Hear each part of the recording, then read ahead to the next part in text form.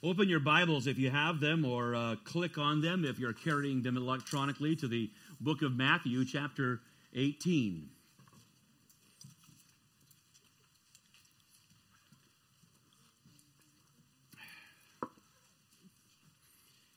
This is not meant to be, I know this is kind of a low-hanging fruit kind of a comment, but do you realize just how incredibly talented and anointed our team is?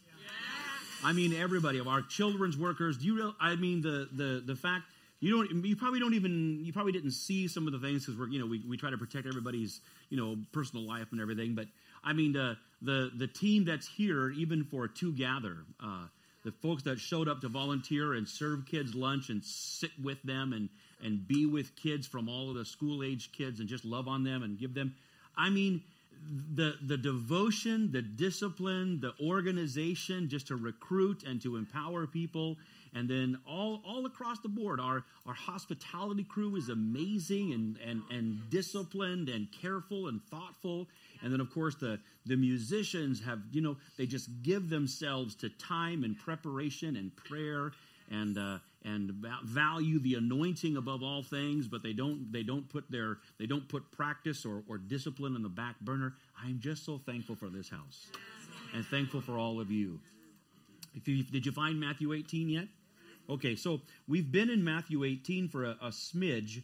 What we did 2 weeks ago is we went through verses 15 through 20, where Jesus talked about dealing with sin in the church. And we were careful to try to recognize that particular passage, it didn't appear that Jesus was teaching us about dealing with someone sinning against us, even though in some of our passages there is that against you phrase.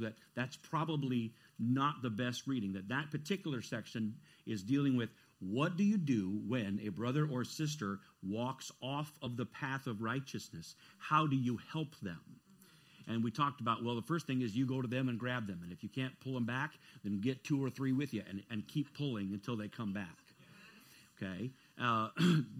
But now we go into a different section where Jesus absolutely is going to deal with, he's going to be answering a question that Peter asks, and he is going to be dealing with, what do we do about when brothers or sisters following Jesus do sin against one another? I shouldn't say when they do. I should say if they do. Okay, because it's an if, not a when. It should be an if. It should be a very slim if. All right. Now, I will also say that if there's any passage, I suppose there's a lot of them, and I guess, but it seems to me like Matthew 18 is one of the most sought to be negotiated passages in the Bible. Like, we have the words of Jesus, and then people say, yeah, but wait a minute. Let's see if we can negotiate that. And people like to negotiate with the words of Jesus. The really awesome, they like to negotiate with nothing will be impossible for you. They want to raise their hand and say, well, we should be careful with that. Or if he says, when he says not to tolerate sin in the church, and that the church has the moral authority to declare things lawful or not lawful, to bind or loose, to tie or untie, we say, well. And now people aren't sure about this one sometimes. But let's lean into it and see what we find, because what we'll see today is that when it comes to mercy and the followers of Jesus, mercy is mandatory. Let's just all try to say that out loud so we know where we're going. Ready? Mercy is mandatory. Then Peter came to Jesus and asked, Lord, how many times shall I forgive my brother or sister who sins against me? Up to 7 times? And Jesus answered, I tell you, not 7 times, but now the NIV says 77 times. Your Bible might say 70 times 7. And you want to panic and say, which one is it? Yes. A lot is the answer. It just depends. It's kind of hard to interpret in the Greek, whether it's because with the way they put the numbers together. It doesn't really matter. But a lot is the answer. Therefore, now Jesus is going to give a parable to illustrate that answer. Verse 23, therefore the kingdom of heaven is like a king who wanted to settle accounts with his servants. As he began the settlement, a man who owed him 10,000 bags of gold was brought to him. Thank you, Laura Lee. Honestly, that you all just need to read and get brushed up on all your first century literature so that you can respond appropriately when we say things out loud. 10,000 bags of gold. Someone should shock, awe, chuckle. Remember, the parables have a shock value in them on purpose. Here it is. This is the first one. We're supposed to go, what? Impossible.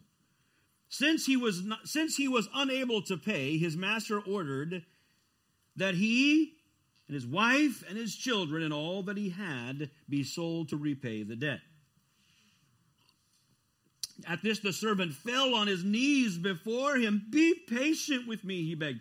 I will pay back everything. The servant's master took pity on him and canceled the debt and let him go. But when that servant went out, he found one of his fellow servants who owed him 100 silver coins. He grabbed him and began to choke him. Pay back what you owe me, he demanded. His fellow servant fell to his knees and begged him, be patient with me and I will pay it back. But he refused. Instead, he went off and had the man thrown into prison until he could pay back the debt. When the other servants saw what happened, they were outraged and went out and told their master everything that had happened. Then the master called the servant in. You wicked servant, he said, I canceled all that debt of yours because you begged me to. Shouldn't you have had mercy on your fellow servant just as I had on you? In anger, his master handed him over to the jailers to be tortured until he should pay back all he owed. Verse 35, this is how my heavenly Father will treat you unless you forgive your brother or sister from your heart. Mercy is mandatory. Our story begins with a little bit of a question and answer time between Peter and Jesus. And Peter begins, really, it sounds good, but honestly, I think his question is more like this. Lord, how soon can we get even?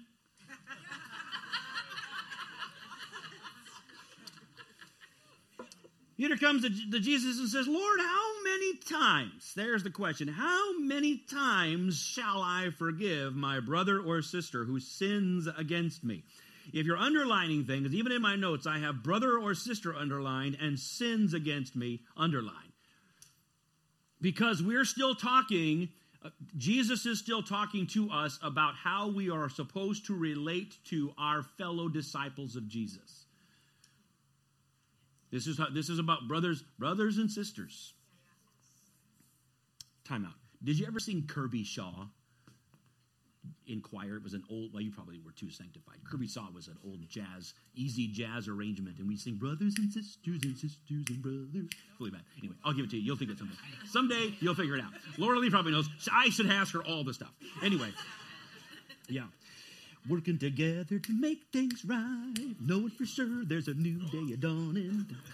By sharing our love, we will see the light. Da da da da. Anyway, all right. 7th grade jazz choir. Kirby Shaw.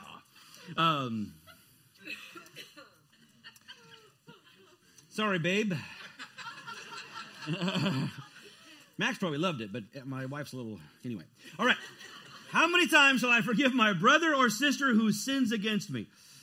We are talking still about fellow disciples, and we are talking now about being sinned against. We are not talking about getting irritated with other people. So if what I was doing just now bothered my family, that's not this.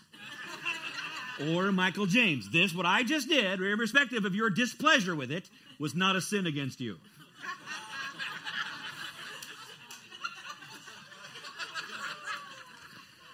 just have to, there's about 2 wings of the congregation that usually I get in trouble with.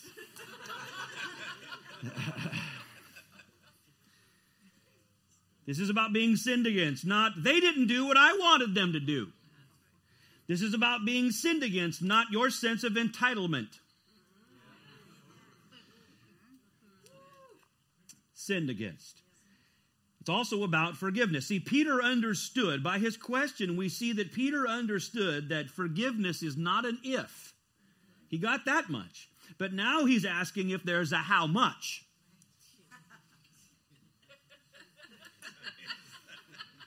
I get if, Lord. We're supposed to forgive, but let's be real talk here, Jesus.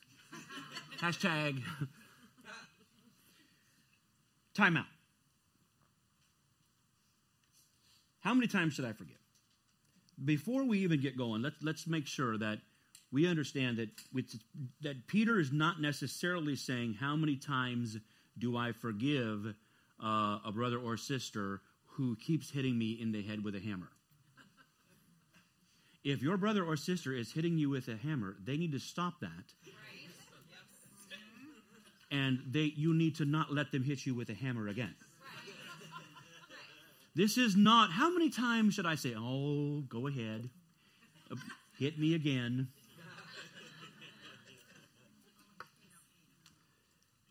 This is not about repeating the same offense over and over. This is a question about how disciples preserve and honor a covenant relationship with each other. It's about preserving our relationship with each other. Someone say covenant relationship. Please, this is what we're talking about. How do we preserve a covenant relationship? We do that by valuing, by practicing mercy. But this is not a question that somehow creates some sort of weaponized loophole for us to become abusers, enablers, or victims. That's a whole nother thing. Don't do that. That was actually taken care of 2 weeks ago. If someone is an axe murderer, we deal with that. We go to them, stop abusing, stop violating, stop hurting, stop attacking. This is not about that. This is, what do I do? How do we navigate a covenant relationship following Jesus together? Well, and Peter probably thought he was being generous. Right? And he, you kind of get the idea that he's looking around waiting for his moment. Jesus has been talking about sin and little ones and woe to them who caused them to sin and everything. And Peter sees his spot. He steps up and says, Jesus, because it says it loud enough for everybody to hear it. Jesus, how many times should we forgive? 7? Because he knows 7's the magic number. It's very, very Old Testament-y. Everybody loves 7, creation, Genesis, numbers, all that kind of thing. And he's like, whoa. And he's probably like you and me, because you know you can find yourself in these guys. He's probably imagined beforehand that he's going to ask this question in an interview. He's rehearsed it and said, I would have. This is what I would have. I'm going to ask this question. I rehearsed it in my head ahead of time. And Jesus is going to turn to me and go, yes. Brian hadn't thought of that. That is a great answer. Peter is looking to get back to that blessed art thou, Simon, son of Jonah thing again. Because he got blessed art thou and then he got Satan afterwards. So he's trying to recoup some territory here.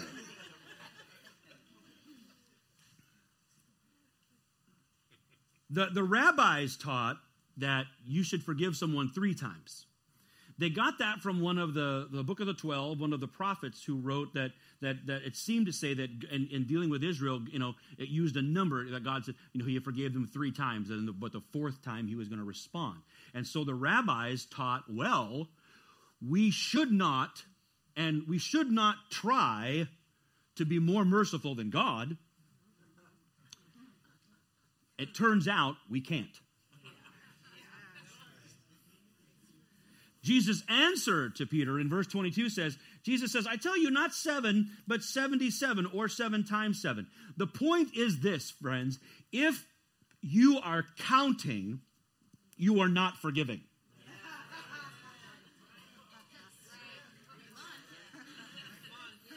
If you are counting, you are just getting ready to get even. If you are counting, you are just postponing and planning your vengeance. That's 5. So Jesus says, if you're going to count to 490. Nuts.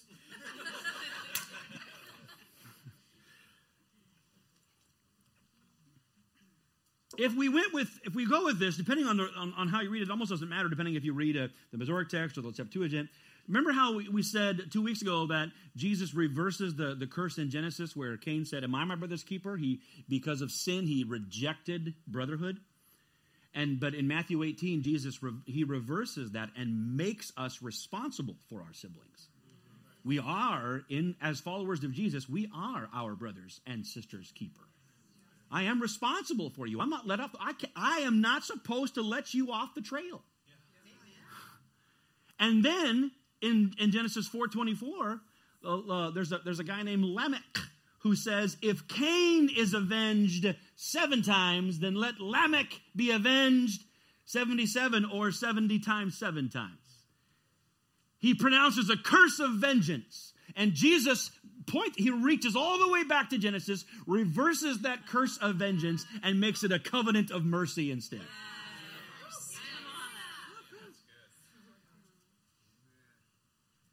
And then he teaches us about God's mercy and ours. God's mercy toward us sets the measure for our mercy toward one another. Mercy is mandatory. Therefore, he says the kingdom of heaven, when we say the kingdom of heaven, we're talking about the dominion of heaven, the rule of Jesus, life lived under King Jesus. And he said it's like a king who wanted to settle accounts with his servants. As he began the settlement, this is not in my notes, so I'm afraid I won't remember to say it, but I probably will now that I'm saying it now. The king is the one who will settle these accounts. Part of the story includes a king who will settle accounts. Now I realize that there's a bit of a Mufasa there, like, ooh. What you need to do, to tell you this ahead of time, you need to trust that King Jesus, in his righteousness and in his justice, is able to settle all accounts. If you don't trust him to have the capacity to settle accounts, then you'll never release the debts against you to him. You must say, the king will settle accounts, not me.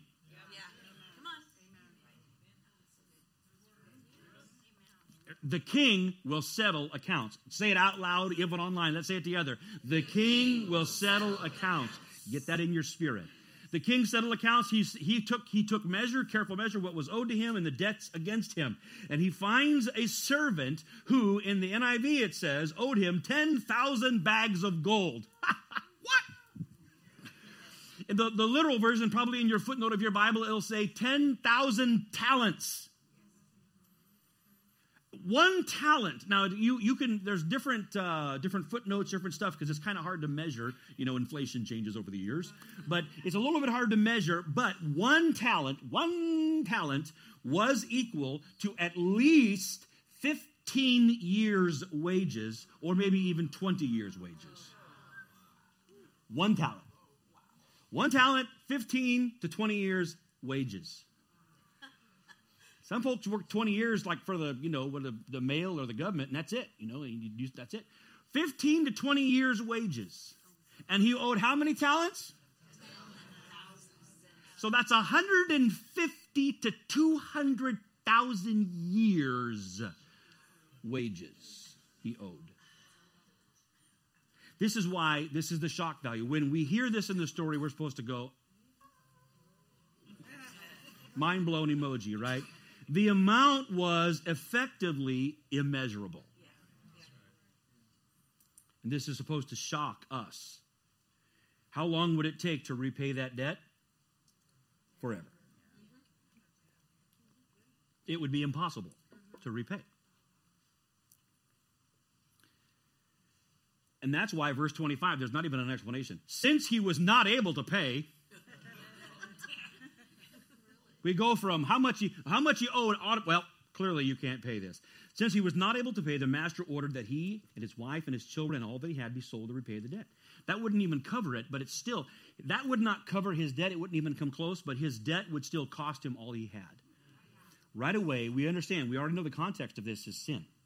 Right away, we recognize our sin will cost us everything.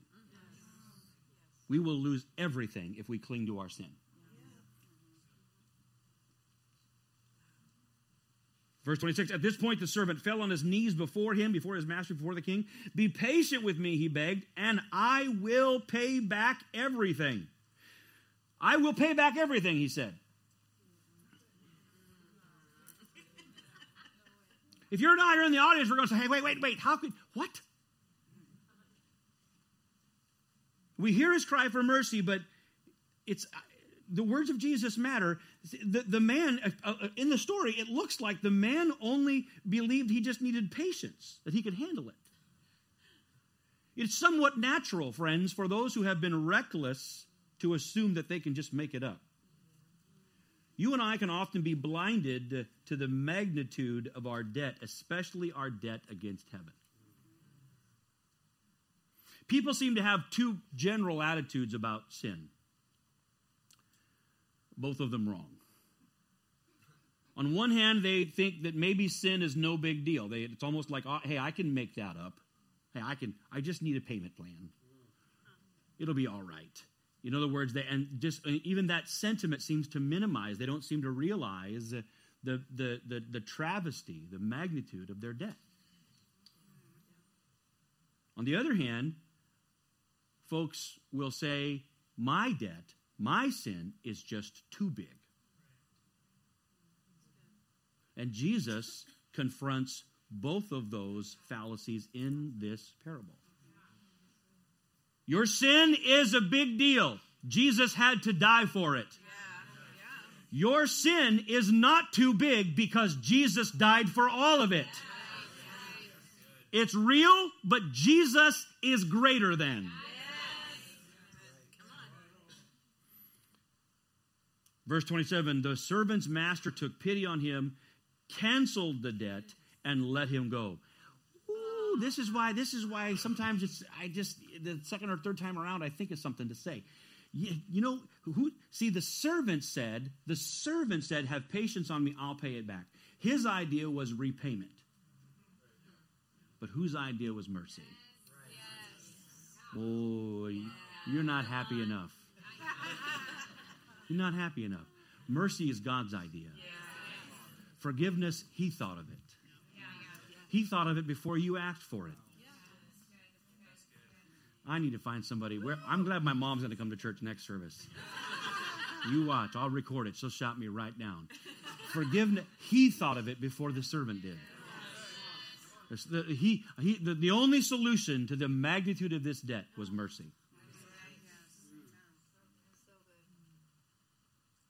Patience won't help us. Only mercy can save us. The king had mercy. He forgave. He canceled the debt. And this is mercy. This is what it means to forgive, to cancel debt, to send it away. Once again, let's repeat this. Mercy is not approval of the debt. Mercy is not acceptance or endorsing the debt. Mercy is not denying that a debt ever existed. It's staring that debt right in the face and canceling it. It's releasing the receipt. I have a receipt, a debt owed me. And Jesus releases that. In effect, that's not in the parable, but we could reason with it and we can look at throughout Scripture. The only way that debt could be handled is if the king paid it himself. He had to settle accounts.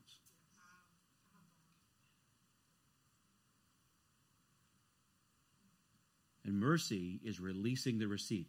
Mercy is releasing the right to get paid or to get even. This is what God in Christ has done for you and for me. Colossians chapter 2 and verse 14, Paul says, having canceled the charge of our legal indebtedness which stood against us and condemned us. There was, for those who are following Jesus, but there is a charge, a receipt of debt against us that stands as a condemning indictment. But he said, he has taken it away. He has nailed it to the cross. It's been destroyed there.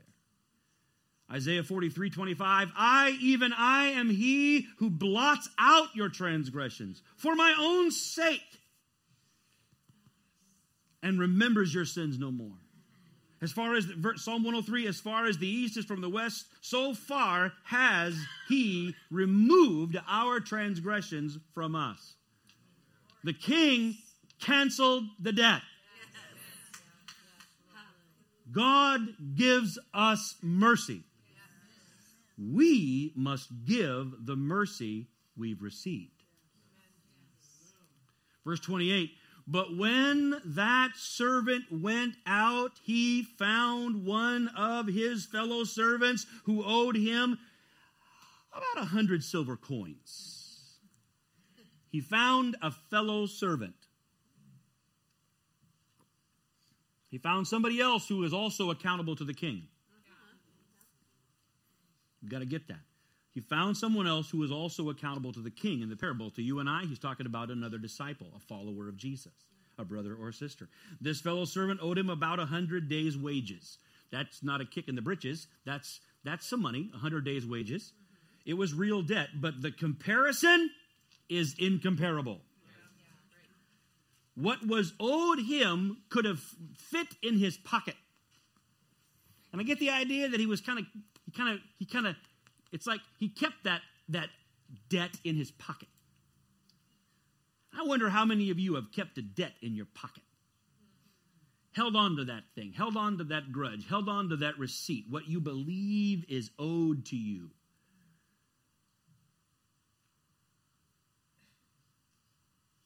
He grabbed him and began to choke him.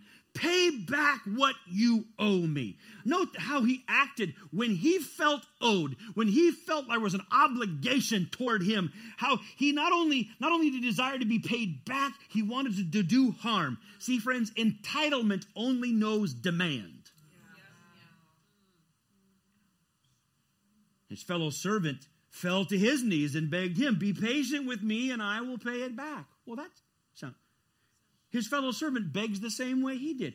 Jesus intentionally gives them the same voice. And the reader or the listener to the story would expect now the first servant to recognize the desperate plea as the sound of his own voice. But he refused. Instead, he went off and had the man thrown into prison until he could pay the debt. It's not clear, really, how being thrown in prison would enable repayment. There are some folks that write in various commentaries that say, well, it's possible he might have, like a work study program in prison, or some sort of a sponsorship. They look for ways to try to make it make sense, but I don't think Jesus is trying to make it make sense.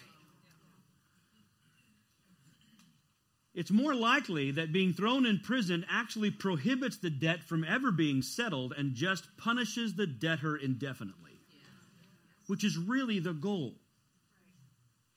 It is an act of vengeance.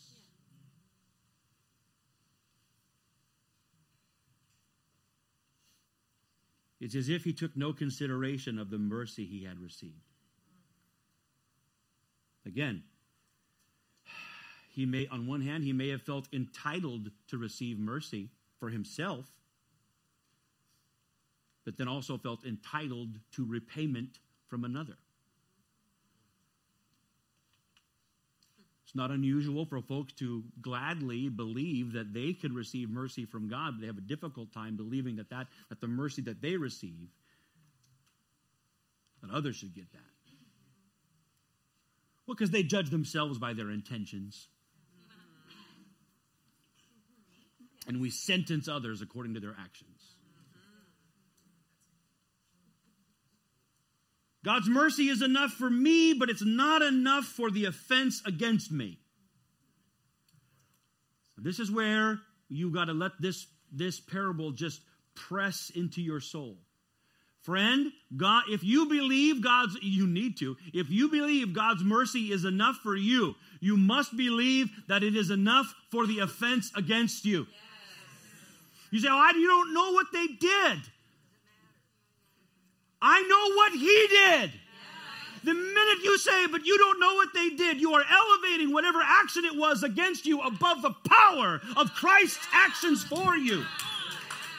And we're not saying, some folks have been really deeply hurt and valued and wounded and all kinds of things that are just gross. We're not saying it was okay. We're not saying that's acceptable. We're not denying it happened. We're saying that you must trust the King to settle those accounts. We're saying that the only way for you to receive your mercy and walk in freedom is for you to release that passionate desire to throttle somebody else. You've got to release that. If you believe his mercy is enough for you, it must be enough for everybody else. Otherwise, you've made an idol out of you.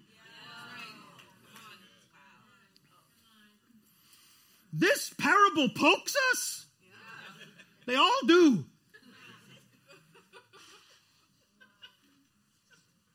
Very few people left parables going, wow, that was a great story. I enjoyed that. What'd you think?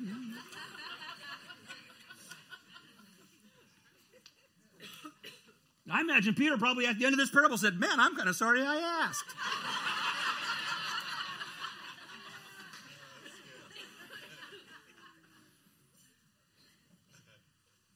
It's possible, and I want to say this to all my friends here listening, it may be that the first servant never really accepted the mercy given him. It's possible. Now, we're kind of reading into the story a little bit, but we're going to give ourselves permission to spiritualize. He may have still felt the weight of his debt. He may still have carried the guilt of all of that debt. And that weight can be agitating. The weight of debt and shame and even resentment can strangle us. It leaves us agitated and angry and bitter at other people and unable to forgive. Friends, that's why mercy is mandatory. It's mandatory that you receive mercy from King Jesus. And then it's mandatory that you say, yes, I believe that mercy is enough. Yes. It's enough. Yeah, but I don't know. But you know what they did? I know what he did. You must keep looking at the cross. You must keep looking at the powerful sacrifice of Jesus. If you want to be free, you must look to Jesus and live. Yes. Why are you yelling? Because people just want to negotiate. Even a sweet brother last night wanting prayer, and he said, I wish it were that easy. And I want to say, wait a minute. He didn't say it was you try or it was easy. He said you do it. He didn't give us like, well, give it a whirl. And it's you just look to Jesus. You look at the magnificence of his sacrifice, and you say, I got nothing. You say, but I was really hurt. He was hurt more. He paid for it. I release it to him. I trust his judgment. I trust that he'll settle accounts. I release it to his jurisdiction. I release all of my receipts. Yes.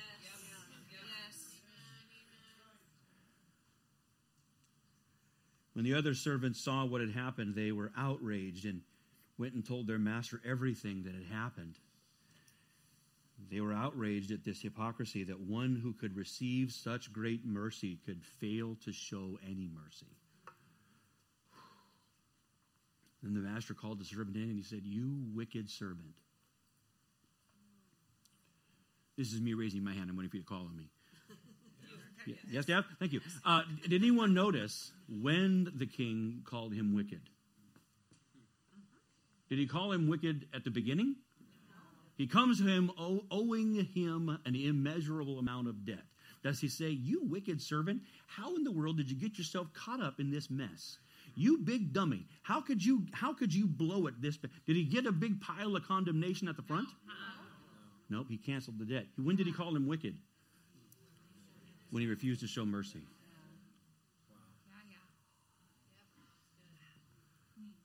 Interesting how God measures wickedness. You wicked servant, I canceled that debt. Shouldn't you have had mercy on your fellow servant, just as I had on you. This is mercy. This is what it means to forgive. Shouldn't you have canceled the debt just the way yours was canceled? Shouldn't you have sent away the debt the way yours was sent away? Jesus is not asking us to approve or accept or excuse a debt or deny it ever existed. He is expecting us to accept his payment and release our right to get even. This is what God in Christ has done for us, and this is what we do for one another. Ephesians 4:32, be kind to one another, tender-hearted, forgiving each other. This is covenant relationship. This is us following Jesus together. You're going to have the opportunity to forgive each other just as God in Christ has also forgiven you. Do you want God to forgive you the way that you are claiming to forgive somebody else? Well, I forgive them, but I'm going to stay mad. I'm going to stay mad, and I'm going to look for an opportunity to drop some passive-aggressive comment at the next potluck. I'm going to forgive them, but I might certainly bring up what happened at the next prayer meeting.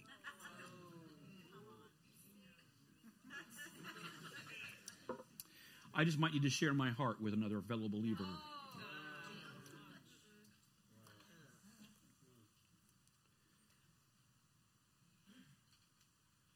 No, it's the same. Do you want to show up in heaven and say, oh, there's Brian. I just need to share with the angels in my heart. Let me tell you what Brian did, how he offended me and how he sinned against me.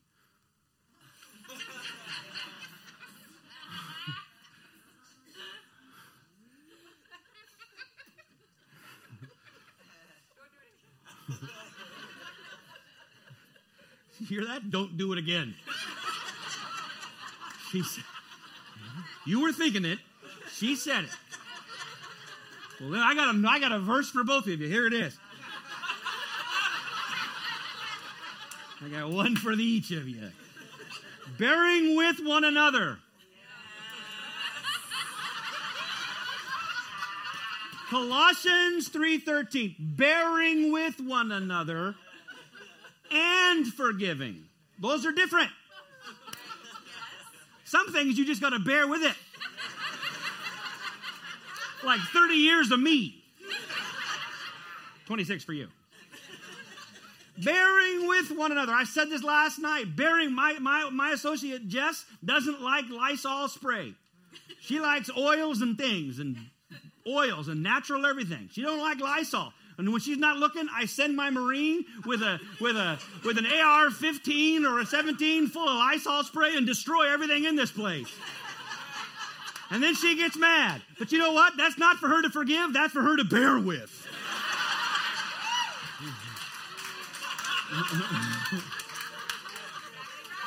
I say, when she sends me a message, Jess is mad. I said, smile and tell her I adore her.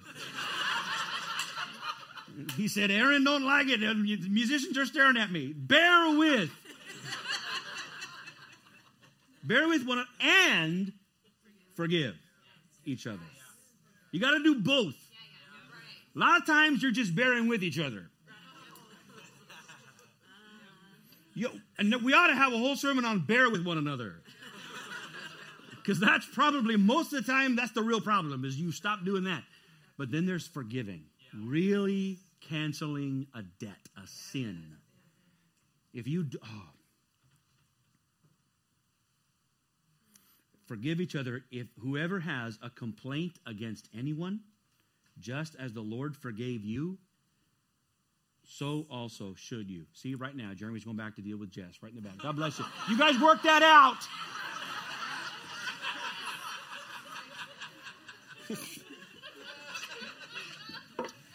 Holy Ghost conviction hit him, and he just went back there to deal with it.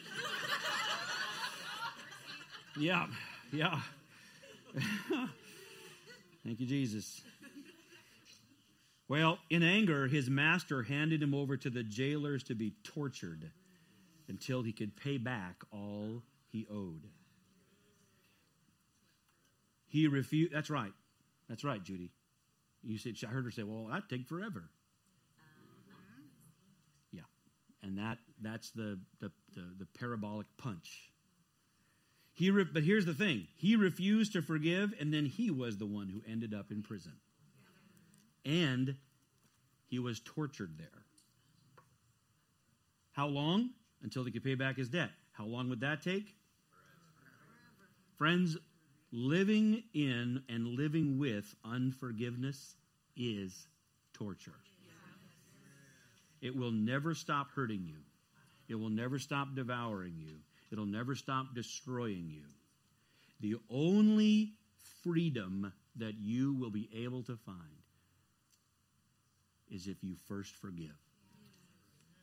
Forgiveness of others, the sin against you, will preclude. It will come before all of your healing. You're going to need healing. You're going to need deliverance. You might need even a good friend to talk through and rethink and get rid of strongholds and lies that you believe, all of that stuff.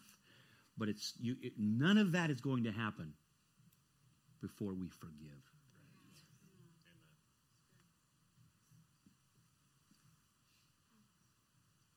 The merciless soul is a tortured soul. And then Jesus says it. He just drops it. Verse 35. There's no way around this. People try. This is how my heavenly Father will treat each of you. He's talking to his boys. Looking right down. Maybe stops right at Peter. Nuts.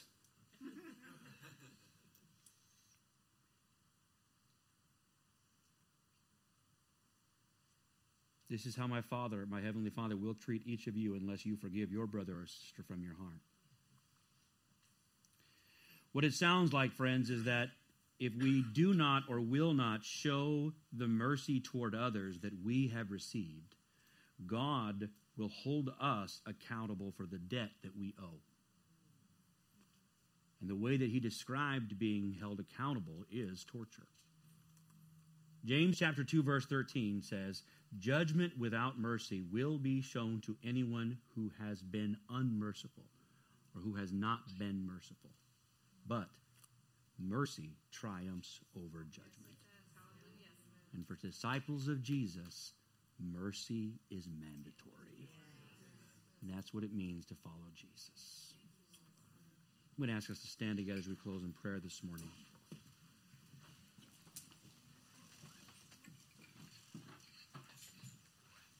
If you could just sort of play that last hymn again, I Surrender All. Just play it behind us as we take a moment. I surrender all. Would you say it out loud with me? I surrender all. Oh, say it again. I surrender all.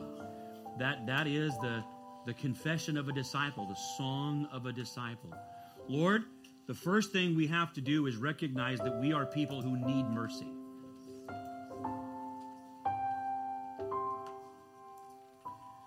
We need your mercy, and we're so grateful that mercy is your idea. We're not coming to you with a proposition of mercy.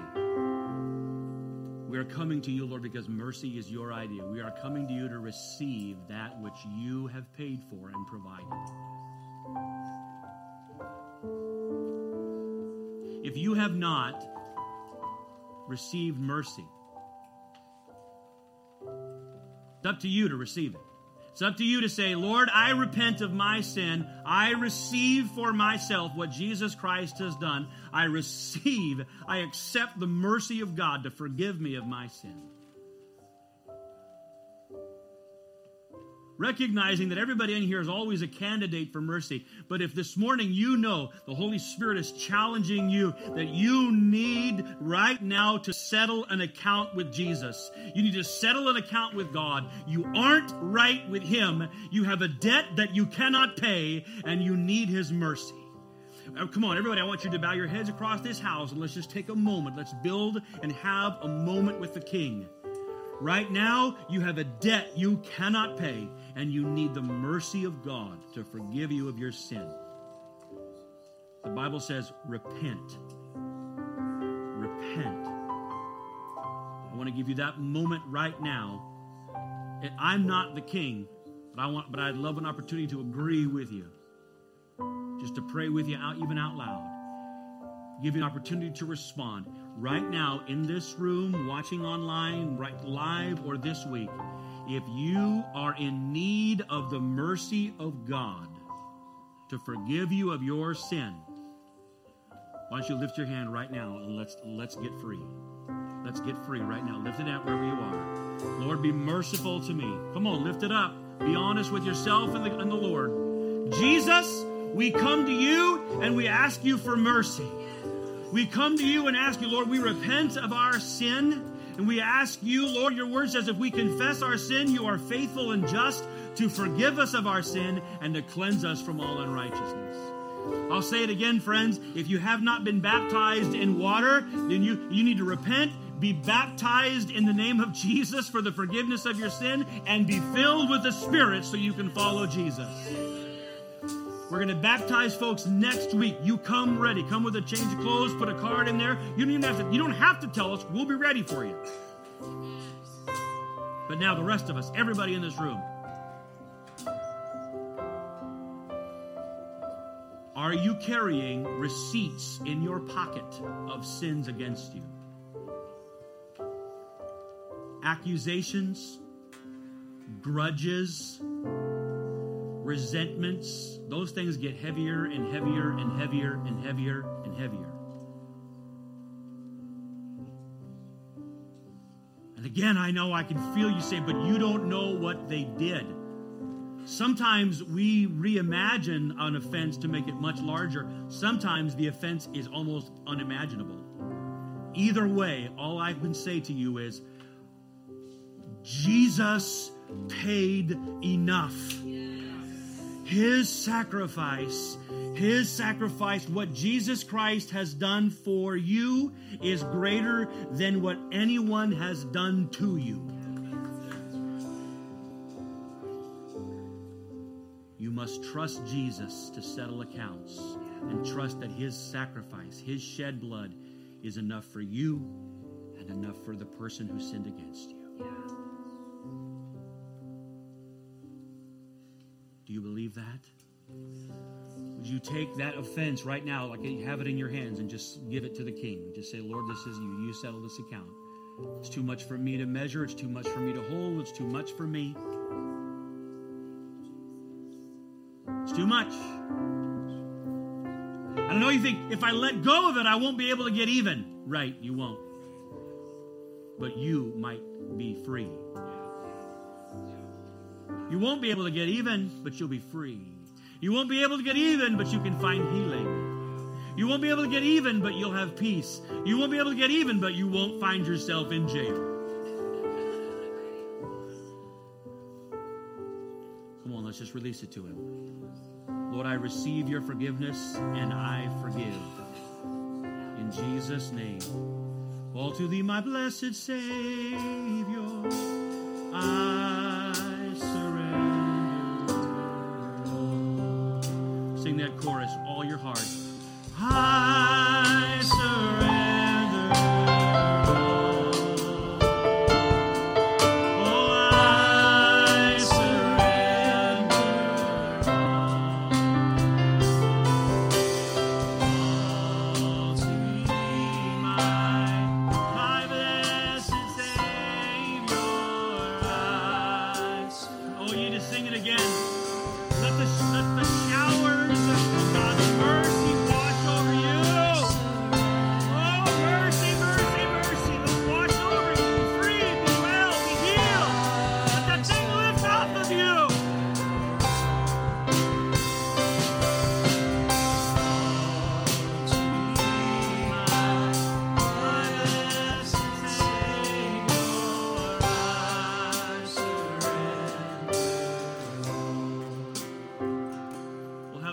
With some prayer lanyards here at the front.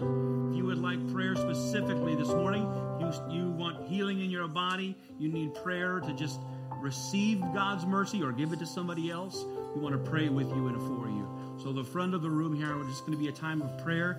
If you'd like to have fellowship and hang out, get some more coffee, some donuts, Go to the cafe. God bless you. Now, be kind to those on your way out. Practice the kindness of Jesus Christ to others. May the Lord bless you. May the Lord keep you. May he cause his face to shine on you and give you peace. In Jesus' name, amen. Amen. The Lord bless you. Have a great day, folks.